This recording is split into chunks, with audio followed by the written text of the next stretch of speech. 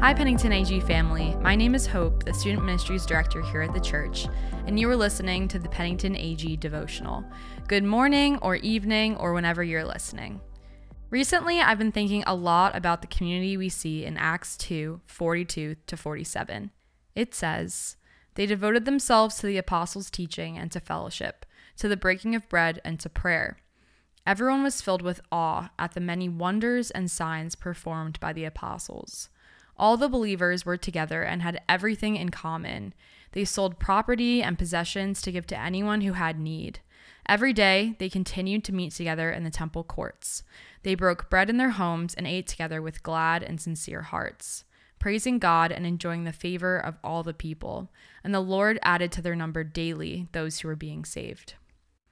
Reading this passage, your first thought might be just how far off what is described here is from what our reality has been this past year. I don't know about you, but there hasn't been much breaking of bread for me with people besides my family. But in the past couple of months, my family has gotten really into the Great British Baking Show on Netflix. Honestly, it's just a really fun and wholesome watch. This is a competition show. They are all competing to be named the Great British Baker of their season, but they're so kind to each other and genuinely become friends. You'll often even see them stopping to encourage one another or to help someone else finish if they are already done, assembling biscuits and choux pastry at the very last minute. But probably the best part of the season is the final, where the last 3 bakers compete. My favorite part about this episode is that they always have a big gathering of all their family, friends, and all of the bakers who have already been sent home. All of these people gather outside the baking tent, and when the bake is over, they bring out their showstopper bakes as the crowd cheers for them. And eventually, someone is crowned the winner. And for some reason, every single time we watch these seasons close, my parents and I get weirdly emotional. At first, I didn't know why, but I was a psychology major in college, and I couldn't not analyze that. I realized that my 2 favorite things about the show were the kindness they show to one another and the celebration and joy and community at the end. First, for the obvious reasons of what the pandemic has stripped from many of us. Seeing people we love, being in community, sharing meals. But there's more to it. It really hit me one day when my mom and I were watching and I said, "Wow, they're so kind to each other." And my mom looked at me, a little bit teary-eyed, and said, "People just aren't that kind to each other anymore, Hope."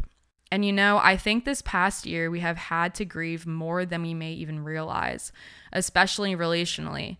Not only do we not get to physically be around people as much, but we have had to grieve a sense of unity completely. And as I was sitting here writing out my thoughts, I still don't think I'm able to really put words to that. But the thing about all that we have grieved relationally this year is that as much as we may have learned to be alone more or have gotten used to disunity, we weren't made to thrive in that. As a staff, we recently read a book called The Other Half of Church. This book takes a dive into how our brain science affects our Christianity and faith. It talks about how there are 2 halves of church, the rational half and the relational half, and how we need both of them for transformation. Each chapter talks about a different element needed to create this healthy soil and transformation, one being hesed, love of securely attached communities. You may have heard the Hebrew word hesed described as something like an enduring covenant love.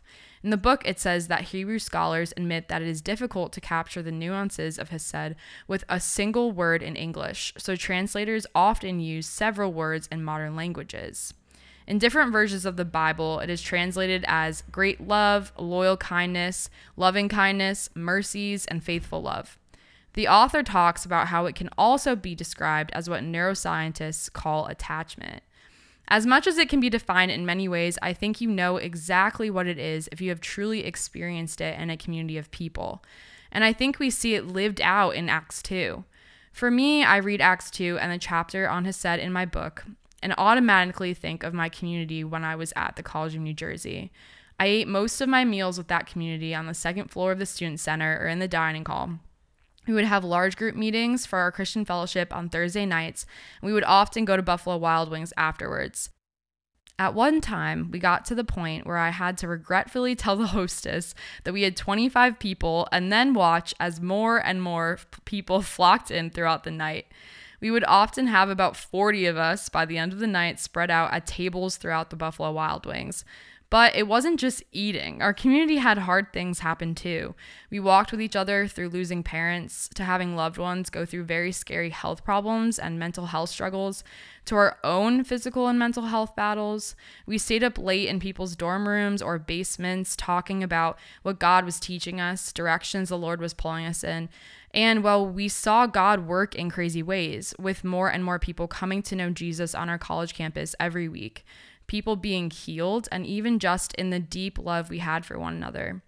We were all very different ethnicities, backgrounds, majors, interests, personalities, but we were held together by shared love for Jesus and shared love for one another and the people on our campus.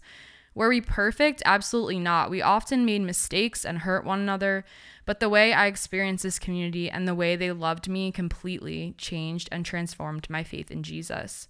We cannot let this past year make us think that community isn't worth it, that there is less hurt involved if we just keep to ourselves, because the truth is we cannot be transformed alone.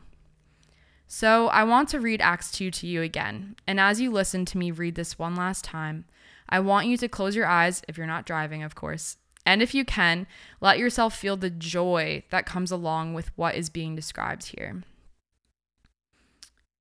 They devoted themselves to the apostles' teaching and to fellowship, to the breaking of bread and to prayer.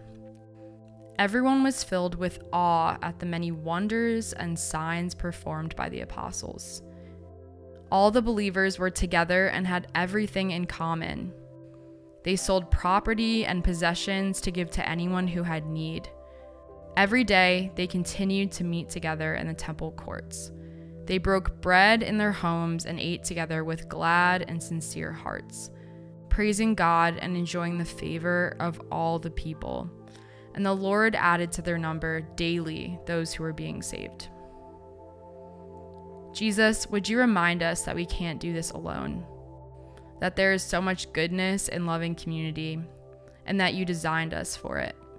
Help us to pursue and prioritize this in our lives. I pray that this was an encouragement to you and a reminder of God's goodness. May God bless you today, and may the peace of Jesus rest on you this week.